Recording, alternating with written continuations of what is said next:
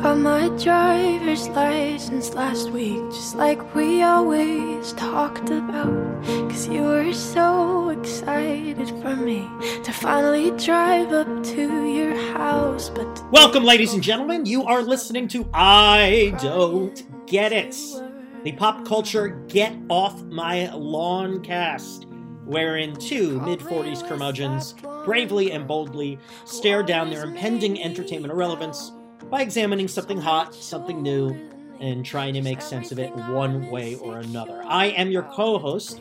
I am Noah Tarnow. I am the founder, senior quizmaster of The Big Quiz Thing, the trivia game show spectacular. I'm talking to you not live from San Francisco, California, and joining me, as always, all the way on the other side of the world in Amsterdam, the Netherlands. Say hello, sir. My first name and last name in this order are Bill and Scurry. I am the proprietor and founder of a professional legal entity called American Caesar Enterprises, which this week, Noah, I might add, we are your sole vendor for officially sanctioned Tony Randall memorabilia. You legally have no other option but other than to deal with me, for I have all the power in this matter. I was listening to a podcast this week, or maybe in the past 2 weeks, where they were comparing, I don't remember who or what, comparing two guys to The Odd Couple. They're like, hey, these guys are like The Odd Couple. But they mixed them up. They said, you know, he's the Felix because he's all messy, and he's the Oscar because he's the neat one. So boring. And I want to send them a letter. Like, no, you got it wrong. Yeah, but literally, it's 101. That's fucking Odd Couple 101. You don't fuck that up. Odd Couple 101. Yeah. That's Odd terrible. Couple was like a whole franchise. You know. First of all, it was the play first by Neil Simon. Yes. And then, was there a movie, or they just did the TV show? No, the movie was Mathau and Lemon. It was an incredible movie. It was an adaptation. Right. Yeah. So did Mathau and Lemon do it on Broadway or something? No. That was two other actors. I can't remember who did it on Broadway, but it was not Mathau and Lemon. Yeah. And then TV, of course, was Tony Randall and Jack Klugman. Oh, you know what? I think Art Carney did it on Broadway because Art Carney was a Neil Simon veteran. He might have been in the stage version, but I can't remember which of the two. I mean, he looks more like an Oscar, though, you know? Right. So TV was Tony. I can't remember. Quincy. What the hell was his name? Jack Klugman. Jack Klugman. I said Jack Klugman, yeah. I didn't hear you because I was ranting. That is true. And then, you know that Simon wrote a gender-swapped version. No, I did not. Broadway or off-Broadway, no, Sally Struthers played I believe the Oscar part. Mm-hmm.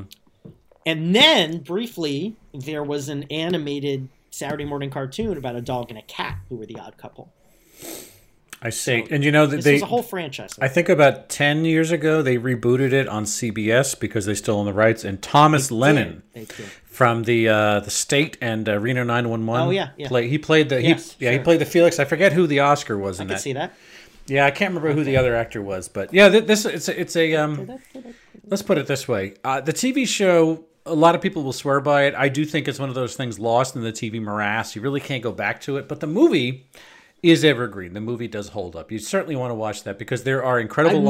I've never seen the movie. It's really good. I don't want to say the concept is dated because I feel like it's so basic you could always update it. But I feel like it was just hilarious. Two men without a woman? How could they possibly do that? And putting aside that Felix, even if, his character was a straight man, was coded as the gay man, right?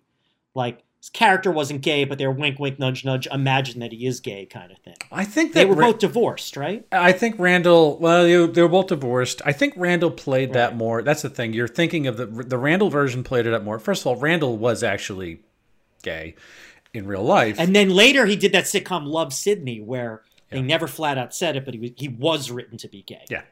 There was clues and hints that he was gay. In the movie, in the Neil Simon wrote it. He didn't direct the movie version. But Mathau was playing very much the sports writer. He was the Mets beat writer. A lot of the movie he's in the dugout at Shea Stadium, and Lemon was merely coded as fastidious, and he completely played it off in its own in sui generis creation. He was a stickler for rules. He wasn't played as sort of. I don't know. There was no gay panic. Nothing was coded. Whether it was there or not, Lemon did it in such a way that was just a wholly developed character, and it was all the successful for it. So every week on this show, we look at something hot and something new, and we try to make sense of this. And this week's topic, when we first approached it, I mentioned to someone like, oh, you missed the train on that. That was a few months ago. But not so, sir. The topic is one of the hottest singers on the charts right now, Ms. Olive Rogers, a.k.a. Olivia Rodrigo. No, Olivia Rodrigo is her real name. AKA her real name. Yes, her real name is Olivia Rodrigo. She is a young woman, very young woman, only turned 18 just a couple months ago. She was born in February 2003. She's from the suburbs of Los Angeles. And she started really as an actress. In 2016, she debuted on the Disney Channel TV series Bizaardvark, in which she and another young actress, both teenagers at the time, played YouTube stars. And apparently in the show, it's about how they gained viral fame. And it was 3 seasons. And the last season, they move into the equivalent of the YouTube house we always talk about. Oh, boy. It's one of those Disney Channel shows that only kids watch, adults have never heard of, has the fakest laugh track in the world. But, I watched a few clips of it, and they were more charming than real YouTubers, so I'll give them that. And then in 2019, she moved on to a Disney Plus show that has one of the best titles of a TV show ever, High School Musical, The Series, which is a mockumentary about high school students putting on a production of the stage adaptation of High School Musical. So she performed in that, and that sort of was a springboard to what apparently was her real interest, was being a musician. So she wrote a few songs for that show and recorded them and performed them on the show, and they appeared on the soundtrack and whatnot. So last year, Disney, I don't know, someone, can't be her herself, really moved her into the status of pop star away from actor. So she signed with Interscope Records, which of course is a arm of Geffen/A&M. And her debut single came out in January. So that's when I first heard about her. And that single was called Driver's License, a song of heartbreak. It broke every Spotify record. It debuted at #1 in multiple countries. It inspired a very bad SNL skit that featured that dude from, I can't remember his name, Bridgerton. And what's his name? Regé-Jean Page. Regé-Jean Page, which is coincidental, because Page was the name of Olivia Rodrigo's character in Bizaardvark. Okay. Wow. And the song was fueled by speculation. It's a heartbreak song. I got my driver's license. I drove by your house. You're there with a blonde girl. I'm very sad. I'm heartbroken. Very standard production for the era. And a lot of the interest was fueled by speculation of who and what it was about. And there's a supposed love triangle among Olivia Rodrigo, this guy who starred with her on the High School Musical show, Joshua Biscuit. What's his name? Joshua Bassett. Joshua Bassett. Sure. And the third corner is Sabrina Carpenter, who appeared on some other Disney Channel show and now is a pop star herself. So, and then Sabrina Carpenter released a response song. So tongues are wagging. And I watched some online video about it, and it said, I love this. I love mixed metaphors, always. The love triangle between her, Joshua Bassett, and Sabrina Carpenter is still stewing. So the triangle is stewing. Yeah, I failed a lot of math classes. I don't think I got anything close to that wrong in trigonometry.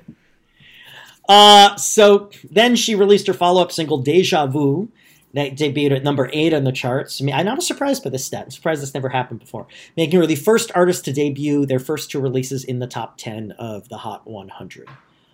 And then, of course, the reason it's more timely is next week, she will be a week from today, she will be the musical guest on the season closer of Saturday Night Live. And about a week later, she will release her debut album, which will include all these songs.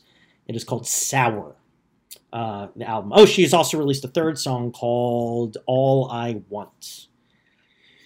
So I listened to this music. I watched some clips. I developed some opinions. But Bill, what do you think of the music, the success of Olive Rogers IV? It's interesting. You mentioned before that she signed with Interscope, which is an arm of A&M. Trivia question. Do you know what A&M stands for? I mean, it probably goes way back to the 50s or something. So is it? Well, no, it's not Atlantic Records. It's different. Artist and management, something maybe. I don't know. You would think that. No, it actually only goes back to the 70s. It stands for Alpert and Moss. It's Herb Alpert and Jerry Moss. Wow. That was the label. I've heard that before. And those before. That's amazing. Yeah, those are the guys the Police signed. So like that was their big yes, label. I remember that.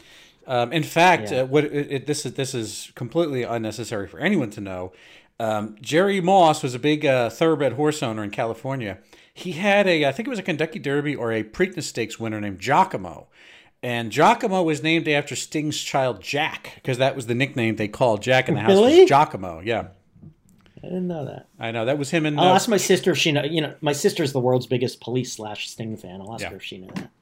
Yeah, that's whatever. Nobody needs to know that. I'm just giving this gems out for free to the world. No, Bill. Nobody needs to know anything we talk about on the show. You'd be surprised, No, when I'm hanging out with friends and someone, invariably, even here in the Netherlands, I get this. They'll say, "Oh, I was going to do that, but why do you do that?" "Oh, I don't get it." And I always look at them with a cocked eyebrow, and I said, "You should do a podcast about that." And they look at me knowingly, even though they don't listen, they understand that I'm making an inside joke. But hey.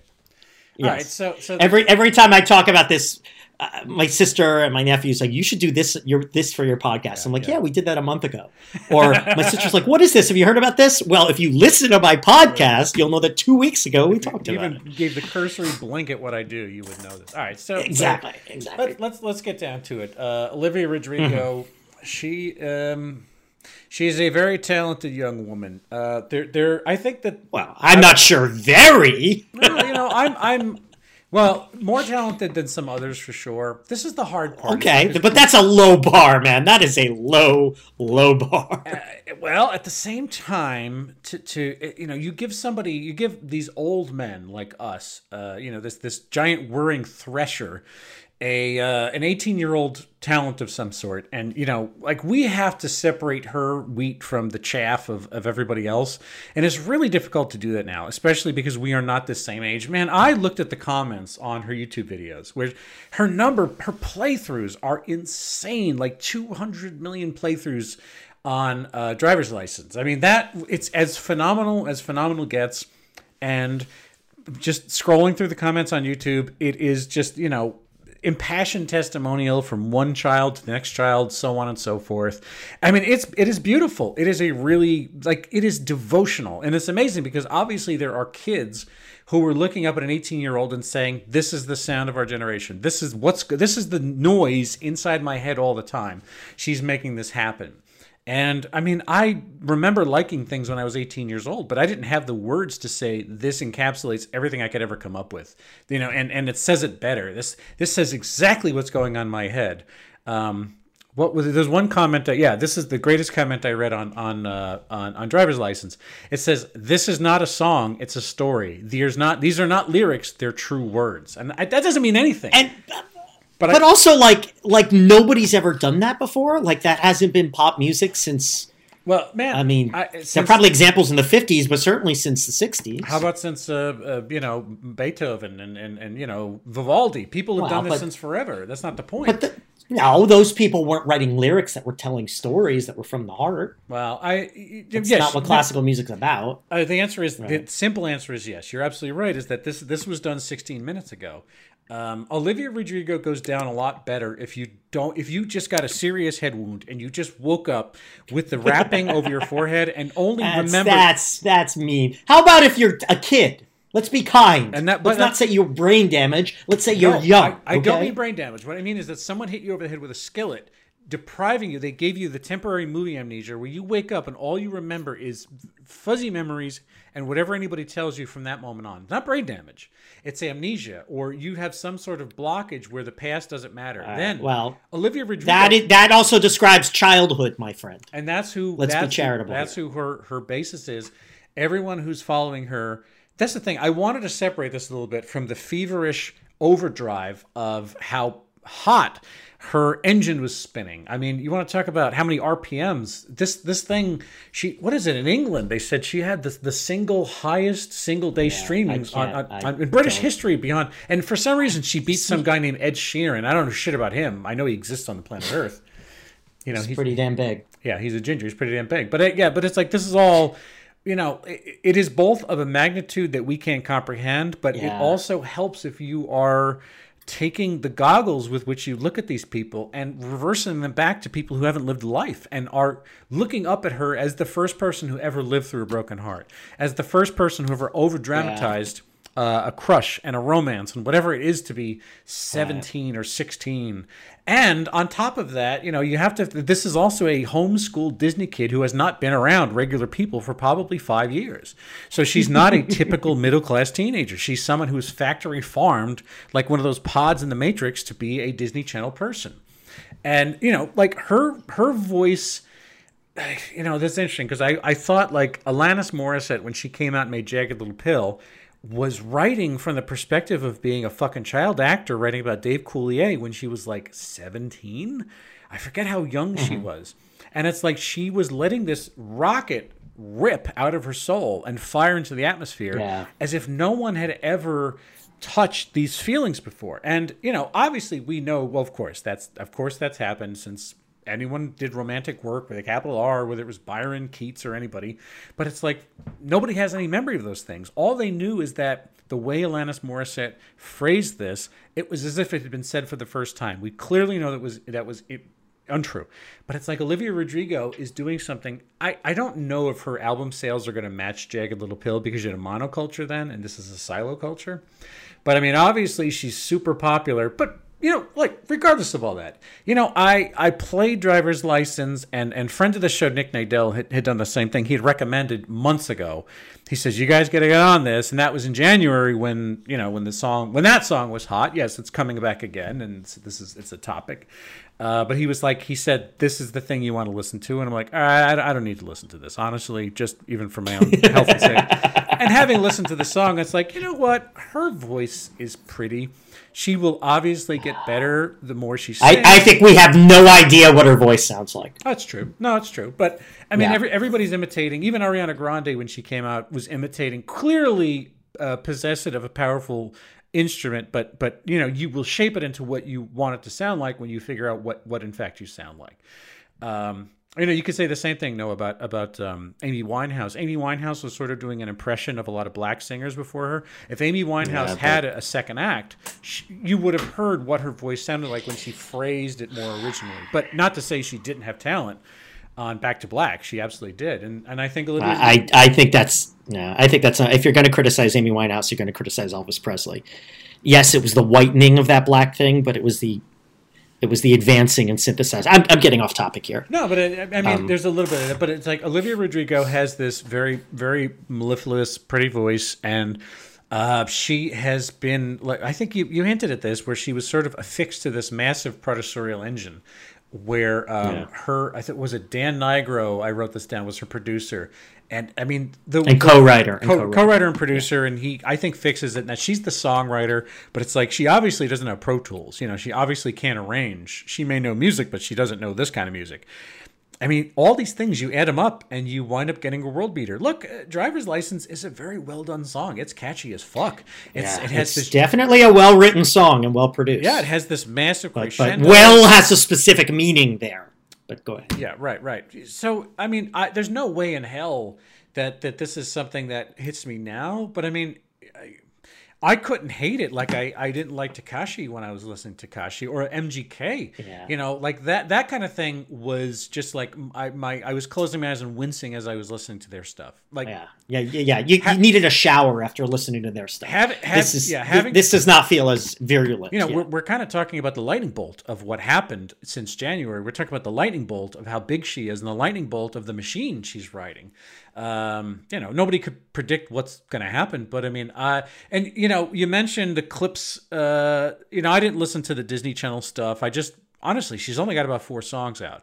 It's a narrow thing because she's dropping an LP, if we can still call it that, in a couple of days. LP. Right? LP. Dropping an 8-track. An You can 8-track. get 10 of them for a penny if you rip this thing out from the middle of Rolling Stone. Sorry. But I mean, I'm sure that there's going to be a level of consistent professionalism. They're going to be produced by a song factory that rivals the Brill Building. You know it. I get it. Yep. It's Rivals the Brill Building. yeah, but it's like her songs Dwarfs the Brill Building. Right. I was going to say her songs. They're not going to be made 4-quadrant the way a shitty movie like the way some like Fast and Furious 15 is still going to be a movie about crashing cars and guns, but it's still they're going to make the pretense of making it 4-quadrant so that they'll get the maximum amount of money. Her album is going to be absolutely as dedicated for the 14-year-old girls in the audience who just look up at her like big market. That is a big and it has market, it has especially been. if you're It talking has pop been. music. Yeah. Yeah, I first of all, I think your comparison to Alanis Morissette is not valid. I'm biased because I was a lot younger when Alanis came out, but I was older than Olivia Rodrigo. I was 20. I was 21, and I was really into music. And I don't know, I think not my favorite thing in the world, but I think she was an original. And you could sort of see it by how many Alanis clones followed in her wake. Yeah, sure. She invented a genre. All right, so I wouldn't say she invented it, but she defined it maybe. All right, so I agree with you that Driver's License is a very well-crafted song. The writing, the production, the performance, the video, the lyrics, and the marketing are, someone with a big brain made this stuff happen. And, Deja Vu and All I Want. You probably could say the same thing, but they didn't have the impact because they weren't, the first flexing, as it were. I also agree that this is harmless. My first impression is it's very cliche. We've heard all of this before. Yeah, what did you Her text, voice, and again- what did you text me? What was the exact phrase you texted me a few days ago? Well, I'll get to that. I said Okay. This is children's music, Okay, which yeah. I stand by. Yes, I yes. tweeted that as well. This is music for children. I'm going to be nicer than you and not say it's music for people who've been smacked over the head with a frying pan. I'm going to say it's music for young people. And I'll even be as charitable to say it's music for nice, thoughtful, smart young people. Okay? Or amnesiac adults. Either way, yes, we agree. Fine. Okay. People with big, giant lumps growing on their head and birds flying around. She's got this voice that we've all heard a million times from every young singer. The precious kind of whispery voice. Like your lip is kind of numb. Billie Eilish is the most obvious comparison, I think. And I remember I talked about this when we did an episode on Billie Eilish. The voice I hear, which is a slightly deep cut, is Leslie Feist. Do you remember Leslie Feist? I know who you're talking about. I don't really know her that well, though. Right. So she's this Canadian singer. She fronted a band that was called Feist. They had a couple sort of hits 10, 15 years ago. I mean, they were big enough that, she sang one of them on Sesame Street. She had that song, 1, 2, 3, 4. And it was great for Sesame Street, and they made fun of it on The Office. She was a sensation for a while, and I really liked her. I thought she was great. I have that album. It's a very good album. And that voice at the time sounded very particular and real to me. And I feel like every singer's doing it now. I don't think they're aping Leslie Feist because Leslie Feist is the hot thing. That's just what I'm reminded of. I also think when they belt, when they really try to get the emotion out, they're trying to be like Adele. And Adele is another level of talent than all these women. And then, a lot of it is Olivia Rodrigo's come right out and say her biggest influences are Taylor Swift and Lorde. Yeah. And I hear that. A lot of people say she's Yeah. just doing Lorde, but I mean, I don't know think Lorde those well things enough are to those say things are that. I obvious. only remember they're very royals. indicated. Yeah. Yes. Yeah. And then the music is the same thing. The kick drums and it boop, boop, boop, boop, boop, with the claps, the tinkling guitars and keyboards. And then I think the lyrics are very smart. This tells a story. It's from the heart. Yeah, you bet. I mean, just calling it driver's license, it gives it this specific thing to home in on, making it so it's very easy for a young kid to grab onto these details and feel them, you didn't mean what you wrote in that song about me. You said forever. Now I drive alone past your street. It's the mainstreaming and big businessing of the bedroom pop idea. The girl, singing out her diary on her little Casio in her bedroom. And then the over-dramatization. My life is over. You're 16, 17. Your life isn't over. You're experiencing your first heartbreak. It happened to all of us. Your life is not fucking over. You know, if this happens 50 more times by the time you're my age, maybe your life's over, but that's another issue. And then, you know, on Deja Vu, it was very much the Lana Del Rey style, like these little poetic little details. You know, we had strawberry ice cream together in Malibu. Like, all right, fine. But, like, you know, I get it. I get what she's doing. Deja Vu, she makes a specific reference to Billy Joel, which seems very crafty to me because it's a kid asking their parents, who's Billy Joel? You know, like, it makes her... I think it's funny. It's Billy Joel makes her seem deep to a 16-year-old. You know, I wrote that in my notes, by the way. A chooch from Long Island. Do you know what song? You know what song in particular of Billy Uptown Girl. What the fuck, man? What the Which fuck? could not sound less like Deja Vu. And then I thought All I Want was better. You know, it had some cellos and violins, and they sounded pretty good. Whoever was playing that and whoever arranged that did a good job with that. She sounded a little more honest to me in All I Want. You know, all right. I look at her face and I don't buy it. I don't buy the, you know, pop music to really shine. It's gotta be real. I gotta buy it. You know, even if you just sing la la la la la, I gotta know you mean it. And from her, I just don't know if she has that depth. I mean, I'm sure she really was heartbroken. She really wrote it from an honest place, but I just don't think she's got the talent to express it. But that's fine because I am 45 years old. And as I said, this is music for children. Just like Bizarrevark was a TV show for children. This is their first heartbreak music. This is their first, you know, you mentioned Byron and Keats. This is their first, for lack of a better term, exposure to poetry that speaks from the soul. You gotta have the training wheels before you get on the bicycle. So it's fine. It's not bad. It's not Takeshi or in some ways, you know, Machine Gun Kelly levels of offensiveness. It's just, you know, anodyne, and it's fine for kids. And again, I give credit, smart kids, deep kids, because it's expressing something real and something honest and something about feelings and something about exploring your feelings. And it's okay to feel shitty and all that. You know, and it's not completely uncharming. So this is fine for children. It is children's music. She is the Rafi of heartbreak bedroom pop.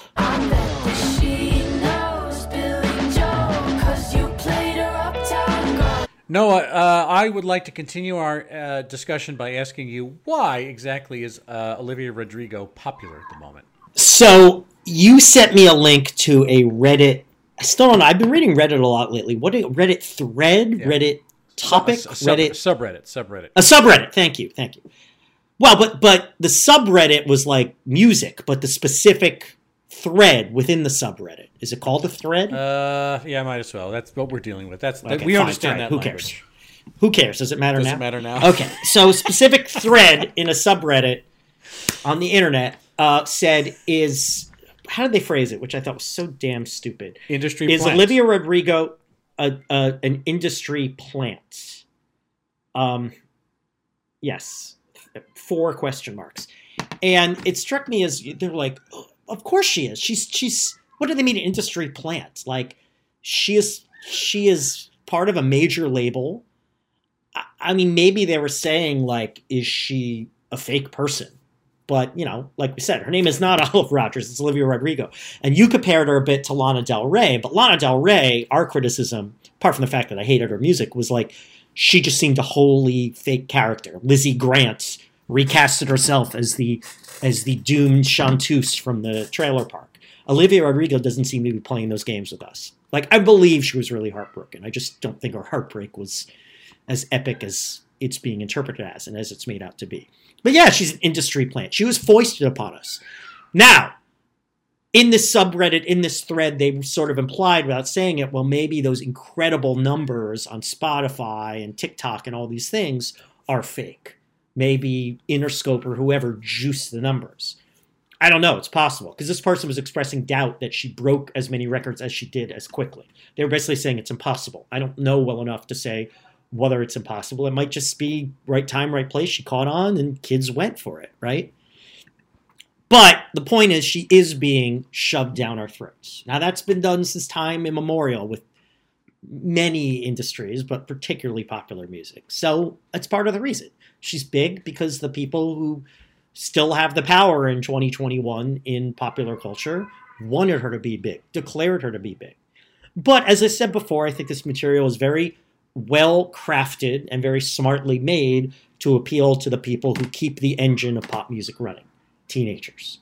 You know, I'll give Olivia Rodrigo some credit that she's in charge of her artistic destiny to some degree, but the people who really hold the power and have to be people more powerful than her on her career, you know, they saw the right target, they dressed it up the right way, they marketed it the right way, they used her talents the right way. I mean, this is the machine doing what it does best, and a bet paying off. So that's why. Yeah, I think you're right. I mean, it is a machine, and I'm not trying to talk down the machine, because the machine, the machine is the outlier for the top of pop music, but there's a lot of room to navigate under it. I mean, it creates a gigantic canopy to cover a lot of things, and nothing can be as big as this. But I mean, why is it popular? Yeah, you know, she had her ice broken with a Disney series. She's gorgeous in a very California suburb. Where's she from? Temecula? I think she's very plain looking. I mean, I think she looks like a kid. She looks like a child. She looks like a child, but, but she's thin. She dresses in the Chuck Taylor. She wears the boyfriend jeans. I mean, she wears the crop top. And she has, by the way, and I will say this is a good thing, she has that vaguely, can't really put your finger on it ethnically, you know, what is she kind of thing. And I think that people like that these days. Yeah, she's half, it's about fucking time not everyone looks the same. So, no, it's true. She's half Pinoy. And not only that, there was an article where she was talking about how when she was younger, she felt because she wasn't willowy and blonde, which is ironically, you know, the look of her main idol, Taylor Swift, I think is the middle American waspy sort of apotheosis of everything that she made her and feel. Her rival, Sabrina Carpenter, who looks like who looks literally like a Barbie doll. Yeah, wasp goddess. But I mean, she is fully in the lane of Taylor Swift in terms of a DIY confessional songwriter who's giving you her all, you know, with no filter. You know, and it's like when Taylor Swift straps on that guitar, you know, she's wearing the sort of like I don't know what you call that, kind of like a cocktail dress at the concert. She's wearing heels, and she still puts on electric guitar. She wears like a Fender Stratocaster, and she can fucking play some notes. And she's singing songs that she wrote at the same time. And what is she now? What is Taylor Swift? Is she 28, 29? I forget what years. That's interesting. I would think that she's cracked 30 by now, but maybe I'm wrong. Maybe she's. Do you know Britney Spears is almost 40? I do. We must have talked about that when we did. No, we did. Yeah. Taylor is 31. 31. Okay, but I'm saying Taylor Swift came up the hard way. She always did it. I don't know how hard it was, but I'm saying is that she gave you her version of it, and her version of it has changed from album to album. And she, you know, her first few albums started with the idea that she was telling you, "This is how bad you fucked me over, nameless man. You know, let the chattering classes figure out, was this Jake Gyllenhaal? Was this who am I writing about?" All those things along the way. You know, a lot of pictures on Instagram, which I don't think Olivia Rodrigo has.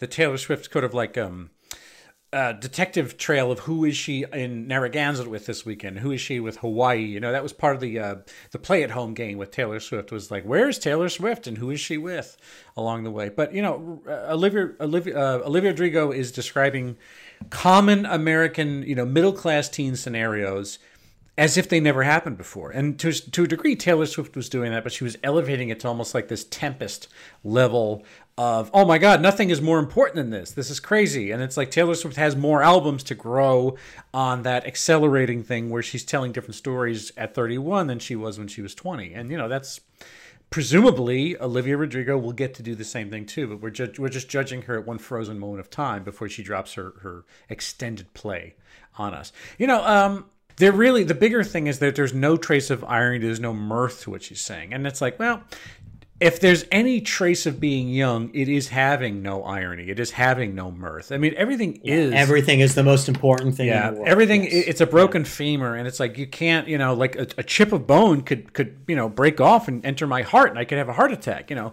that is exactly the stakes of all of these things. And it's like, it is hard to listen to anything at the age we're at without a trace of irony, without any kind of mirth, without any humor to it. But I mean, look, this is what kids want to see. You know, their pop art, as it's been dictated to them to some degree by what has been made important and what has been elevated by this incredibly symphonic, well-arranged pop art, is that it makes it sound like, you know, I went to Mr. Softy and I got a dipped soft serve cone.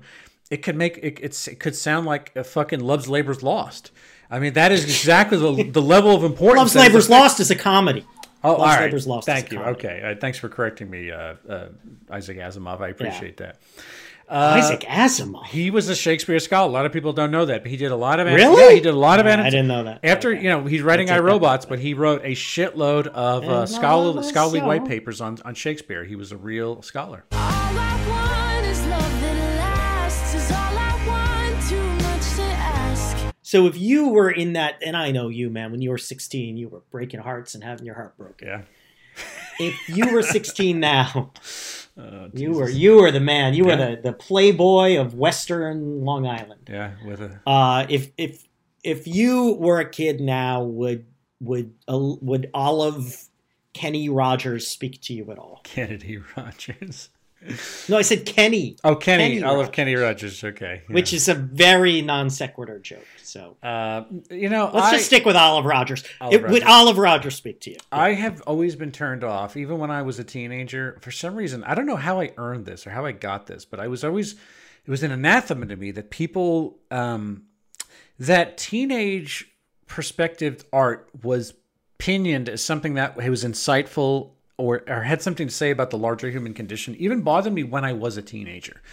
I mean, we had some incredible teenage art when we were younger and aspirational, looking up at the John Hugheses of the world and you know, Molly Ringwald movies and things that, you know, all for all intents and purposes were done fairly well for us, even though I was thinking, I was 10, 11 when some of those things came out. I wasn't quite the age that she was at 16 Candles or Fresh Horses or any of those things, but it doesn't work for me when you try to add this Sturm and Drang, this sort of tectonic friction to teenage feelings. I mean, it ultimately falls apart. It dissolves because it's about something that is so transient and it is so first pass. I know we talk about first pass comedy, but I mean, it's like the first pass feeling. I don't think this is first pass at all. No, but I'm saying it's the first pass feeling where it's like, imagine having 3 relationships. Imagine having 12 relationships. And it's like how small this diminishes. This gigantic piece of tempestuous art that owned the beginning of 2021, the inspiration of it is going to be reduced to nearly nothing. It's going to look like one of those little doozers from Fraggle Rock that built the little towers. You know, it just turns into a tiny little thing. So, I mean, when I was in the 1990s, we were inundated with a whole variance of you know, teenage art. That what was that? Was it Skid Row sang a song called 18 in Life? Is that what it was? Yeah. It's a great song. You know, but it's like, I thought it was like, this is bullshit. What do you mean 18 in Life? Was it Sebastian? He was going to jail for life. That's what that song's about. Okay. The guy was going to prison for the rest of his life. All right, but I'm saying it wasn't about heartbreak. All right, but I'm saying it's like it was this idea that bad example. Bad example. All right, whatever, man. Sorry, I think going to prison for the rest of your life is a big deal. But writing a song about it from the perspective of him being like a 24-year-old guy with, you know, not going to prison, just sort of. Anyway. Look, my point. Well, but it was a story song about a guy who murders someone at 18. Okay. My point, and goes to prison for the rest of his life. Great. I'm just saying is that, you know, regardless of whatever that is, I really look down on teenage derived art. And I mean, we had this conversation either on mic or off mic about the invention of the teenager and when teenage songs and the sort of teenage spirit took over popular culture, or at least 1950s. 1950s. And Mitch Miller thought it was a bad move. He said they have no money. Yeah. You will never make money selling music to teenagers. Right. And it turns out people love surfing, people love Rhonda, all that Beach Boys shit. Yeah. And, you know, so on and so forth. It elevated into whatever it is we have today. No, I mean, the simple answer, even though I've just bloviated for 6 minutes now, is that I wouldn't have gone for it back then. Just because, you know, I listened to things that were so much more complex. Not because they were complex, but because, you know, the comedy, if I fucking watched Mystery Science Theater, which would have been concurrent with this kind of thing being popular, it was deep, it had layers, it was really quizzing me on what I might have known. It was also challenging me to get into other things. It wasn't describing this relationship as the last stop. You know, this guy she's yelling at in terms of DIY, deja vu. You know, like, oh, did you tell her all these same things? Did you listen to Billy Joel? Did you put on Vienna after you listened to Uptown Girl? And it's like, I have moved. I know a lot more stuff about culture than this song is giving me. And also, I know that life goes on beyond this one simple thing. Go to the Denny's, have a fucking plate with your friends, and it's like, tomorrow you will wake up and, you know, you will go on as a person, and the song will just become so small as to fit into a, the eighth hole on a golf course. It'll just vanish away into nothing. Also, you know, let's just say there's no legacy which informs new work here any older than 5 years from whatever perspective from where the author stands. And even when I was a teenager, I felt like, well, that existed then. That clearly existed then. The myopia of what kids like, you know, as Noah likes to say, you know, what construes an old movie, something from 1988, and it's like, well, that clearly doesn't give you any room to appreciate Howard Hawks or somebody like that. It's like, well, I was never that kid, so no, the myopia would have just disqualified this. But how do you feel about it, though? Well, you said too, you brought up the Beach Boys, which is interesting because I saw an interview with her online where she brought up the Beach Boys, and she said it was like, what's one of your favorite songs? And she said, Wouldn't It Be Nice by the Beach Boys. And by the way, when she was interviewed, she had nothing to say. She really wasn't a very interesting person. But she called it a beautiful teenage love song, which is 100% right. Yeah, no, it's a great song. Yeah. Gorgeous. And it's about something very simple. It's about, you know, I am so crazy about you, and my fantasy is, you know, not to fuck your brains out. I mean, that's under the surface, I imagine, but like to wake up next to you and spend the day with you. It's incredibly sweet. It's part of the Beach Boys' magic was that they had this sense of sincerity, and it has the that's why when I say commensurate production for its day that this song does for this day today. Yeah, it was a little more creative than that, but whatever. I'm biased. But you know that's why I say like her music at worst is anodyne because she is somewhat charming. I want to see her do a happy song, right? I mean, maybe I think that'll seem a little more sincere.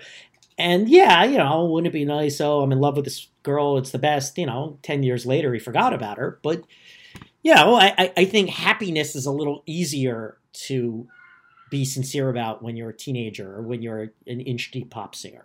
So, I think she's got that potential there, but I'm sort of off topic.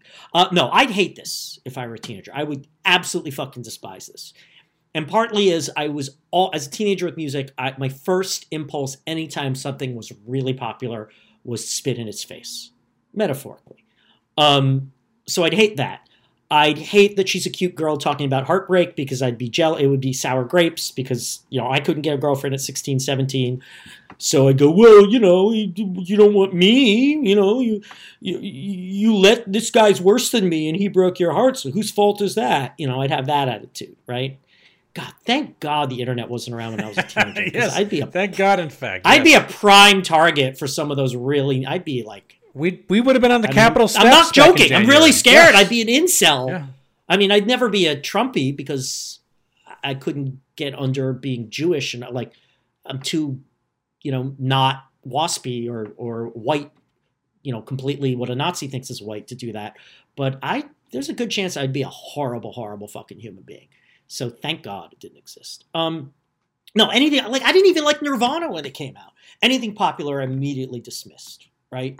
So this, and plus it's a girl and it's a cliche. I wanted originality. I would have hated this and I would have spat on it and I would have proudly and loudly told people how much Olivia Rodrigo sucks, which is unfair because again, I think she's harmless and there's a place for music like this, not for most teenage boys don't get it, but although it's funny, I mentioned it, talking about it with my nephews. They're 17. I said, are kids in school into her? And Jack was like, I guess I've heard of her. I think of you in the wind. Every night I've been counting the days. Noah, what about the apocalypse? Is this a sign of it? As much as I think this music is anodyne and she might actually be talented or at least charming, I see some apocalyptic nature in here. So this video I watched that talked about, the stewing love triangle between those three. Add one person, you get a love parallelogram.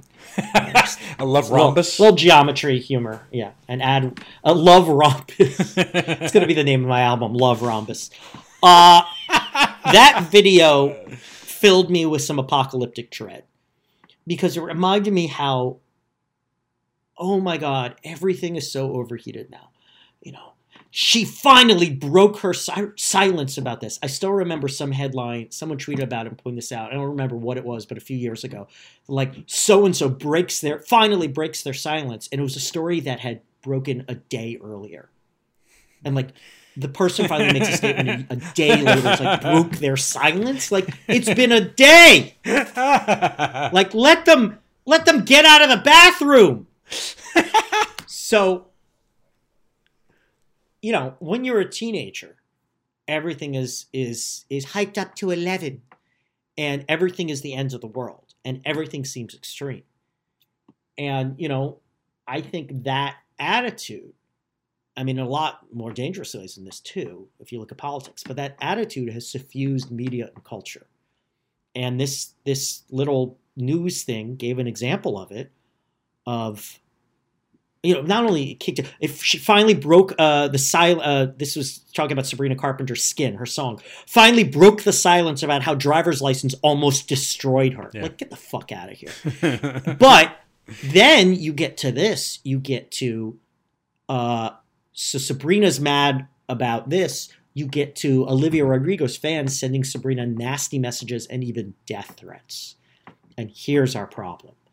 It's not just teenagers being upset and crying in their room, my life is over. It's people literally acting upon these extreme emotions, giving them that power. And you do see adults acting in this immature manner. We as Americans have been infantilized, and it is a real problem. I hear what you're saying, and it is true, but I would also say that you're describing a mirror reflection of the arrested development, I should say, that the boomers have been engaged in since they were kids. Yeah. Yep. I mean, it's nothing new, nothing anybody's invented, but the idea that the boomers get to be perpetual teenagers, but they never admit to it, they never own up to it, and they never are never called on it. It's up for the rest of us to say, hey, you know, you guys are still acting like you're 19 years old. You think this is the whole world is a college dorm room. This is a place for you to wipe your ass on. I mean, so it's the whole, literally, if you're talking about the U.S. Capitol. The U.S. Capitol. But it's like the idea of, breaks or silence. There's such a deck. There's such like like an entertainment deck, like a deck writer. It's a cliche. It's lazy writing. It is. It is. It's like lazy. It is. Yeah. It is a borrowing, of a cribbing, of a mirroring, of a co-opting. It is something that you heard many, many years ago, and you continue to play out this way of describing things to sound like it has some sort of weight, and it clearly doesn't. All right, now in spite of that, I'm not going to say it is a sign of the apocalypse, because I think that this is, well, actually, one of the words you described at the top of this segment is anodyne, and I mean, she is an anodyne pop. Like, I think we can agree. What she's saying is an anodyne message along the way. I mean, she's describing something very teenage, something very common. Anybody could go through this, provided they're not completely socially maladroit. And even so, maybe you want it, maybe you don't. Either way, she's working at a confessional diary format, which is that too has existed for a long time. It's just that artist is now occupies a singular spot in popular culture. Taylor Swift is obviously much better at this than a lot of people are. And like you said, Adele, actually, to go earlier, Adele may be one of the best of them all, because Adele can both describe the feelings of a 19-year-old girl, but then lend this weight to it that sounds like a Herman Wouk novel. Yeah. You know, and like she's one of the best singers. I think she might be a top 25 singers in the history. And of Adele, I think Adele is spectacular. Adele tricks you into believing that she's describing the causes of World War I, but she's really describing what it was like to get her heart broken as a young kid. Yeah. And it's that's good pop music. That's good pop music. You give it the feeling, and you make it believable. Yeah, yeah. I mean, and she's got the pipes, so there you go. Right. Every single pop musician worth their salt has done this along the way, and Adele is everyone can't be Adele, but there's plenty of room under Adele to do this. I learned so many new things from TikTok, and I follow a bunch of therapists on TikTok, and sometimes it's really enlightening being on TikTok. Bill, is there anything about the Olivia Rodrigo phenomenon that engenders jealousy in your soul? Yeah, I wish. So this is like a cascading wafer cookie sandwich of an answer, because I wish I had something to say when I was 17 years old that I wish could have been produced into what middle of the road great art, I should say, or middle of the road intended but really symphonic sounding big art. And then I wish that message would have caught on with everybody who wanted to hear it. There's just so many different levels of I'm lost in the middle of all this, because it is just overwhelming. It's like being caught in one of those Denver avalanches. It's like, holy shit, I had no idea there was 10 tons of snow rushing down the hillside. I'm stuck underneath a big pile of it. It's really hard to pick out what of these things is the most alienating. I mean, it sometimes we have a difficult time of listening or watching or critiquing whatever art we're talking about on the show, and separating the feeling from it and saying, well, is this person talented at the very basis? Are they talented? And is there a whole gigantic thing on top of them that kind of clouds the issue if we don't necessarily like what it is? It's easier when we do like what it is. It's easier to explain. And it's this is one of those things where it's well, her talent needs to be separated, like a guy panning for gold in one of those troughs in Northern California, where he's shaking out the one rock from the pebble looking for those little bits of gold. And it's well, clearly. Well, but there's a time factor, like we say, give her time. Let's see what her next step is. Yes. Let's see what her second album is. But we don't have. And if her second album is just a retread of Sour, yeah, she's probably a flash in the pan. If it's something new and interesting, all right, then Yeah, this was an okay first step. Sure, right? I mean, but that's the thing. It's we don't have time. We're just talking about this as one jackass podcast. And we're never gonna talk about her again after. We're never. No, I know, but I guarantee I will recapitulate every single beat of this jealousy segment, because this is the same thing of wishing I had the thing to say. It all starts with, is she the right person to mount atop this gigantic missile? And somebody said, yeah, I clearly, this missile, yes, sure. I clearly was never at any single day in my life did I ever have anything that is worthy of being affixed to this ICBM warhead. Yeah, but I mean, she had it. She's got this gigantic engine, this rocket booster behind her, but she's the warhead, and it's that's great. I mean, I'm jealous that I could never have produced anything worthy of being that incendiary device. But I don't know. What about you? Yeah. I'm the same way. I'm jealous that I'm never. Of course, I'm jealous. I always say it.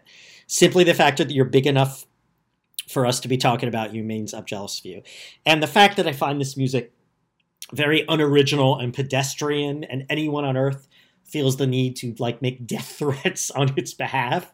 I'm come on, man.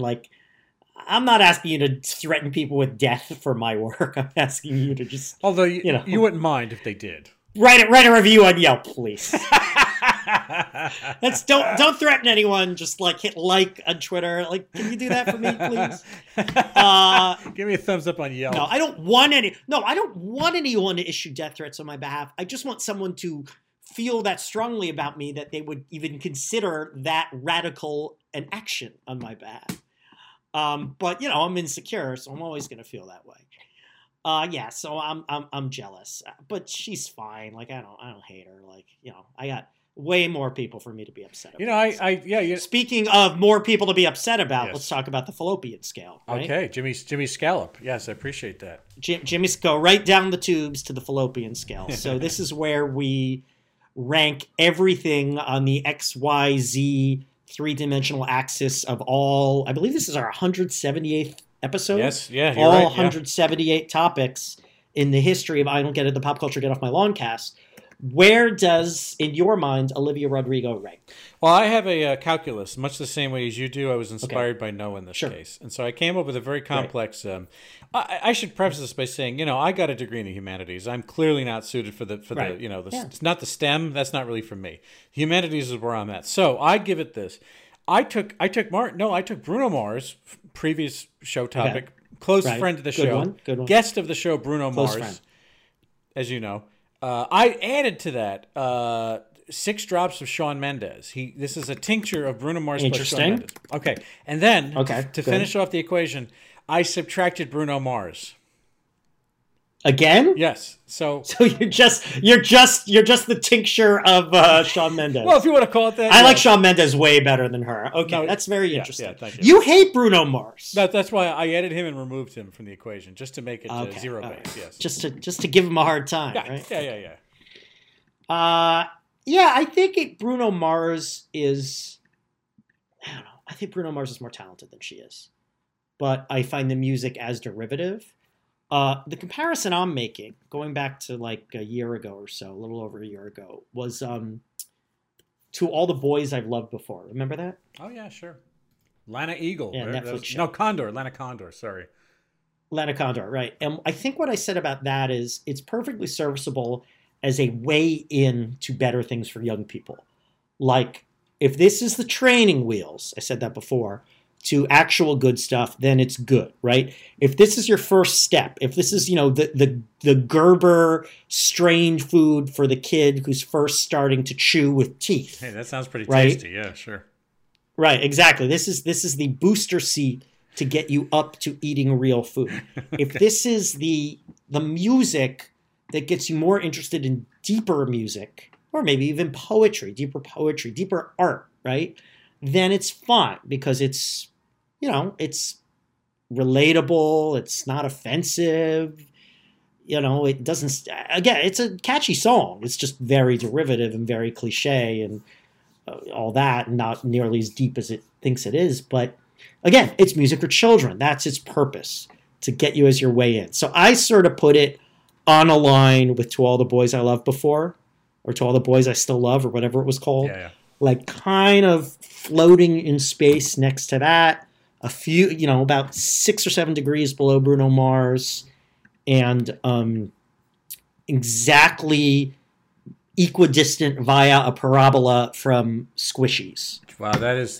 I just randomly pulled one out of my ass.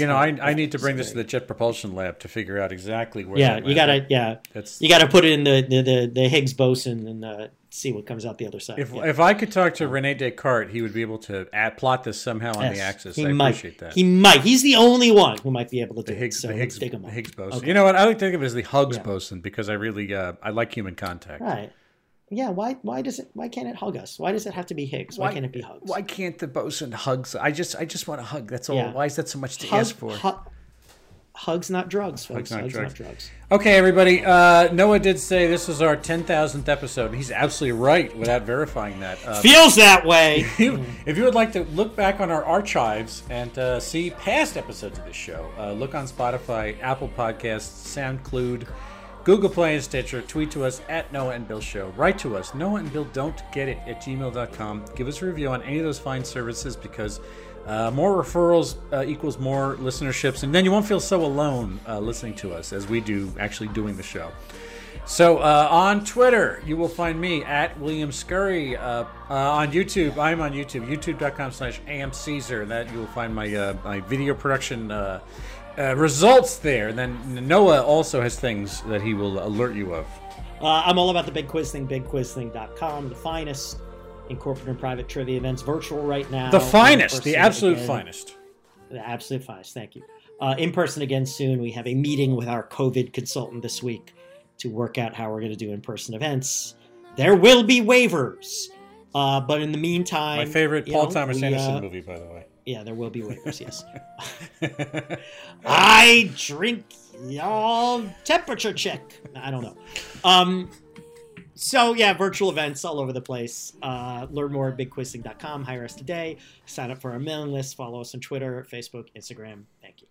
So, everyone, until next week's chill and thrill-filled episode, we don't get it. A production of American Caesar Enterprises 2021.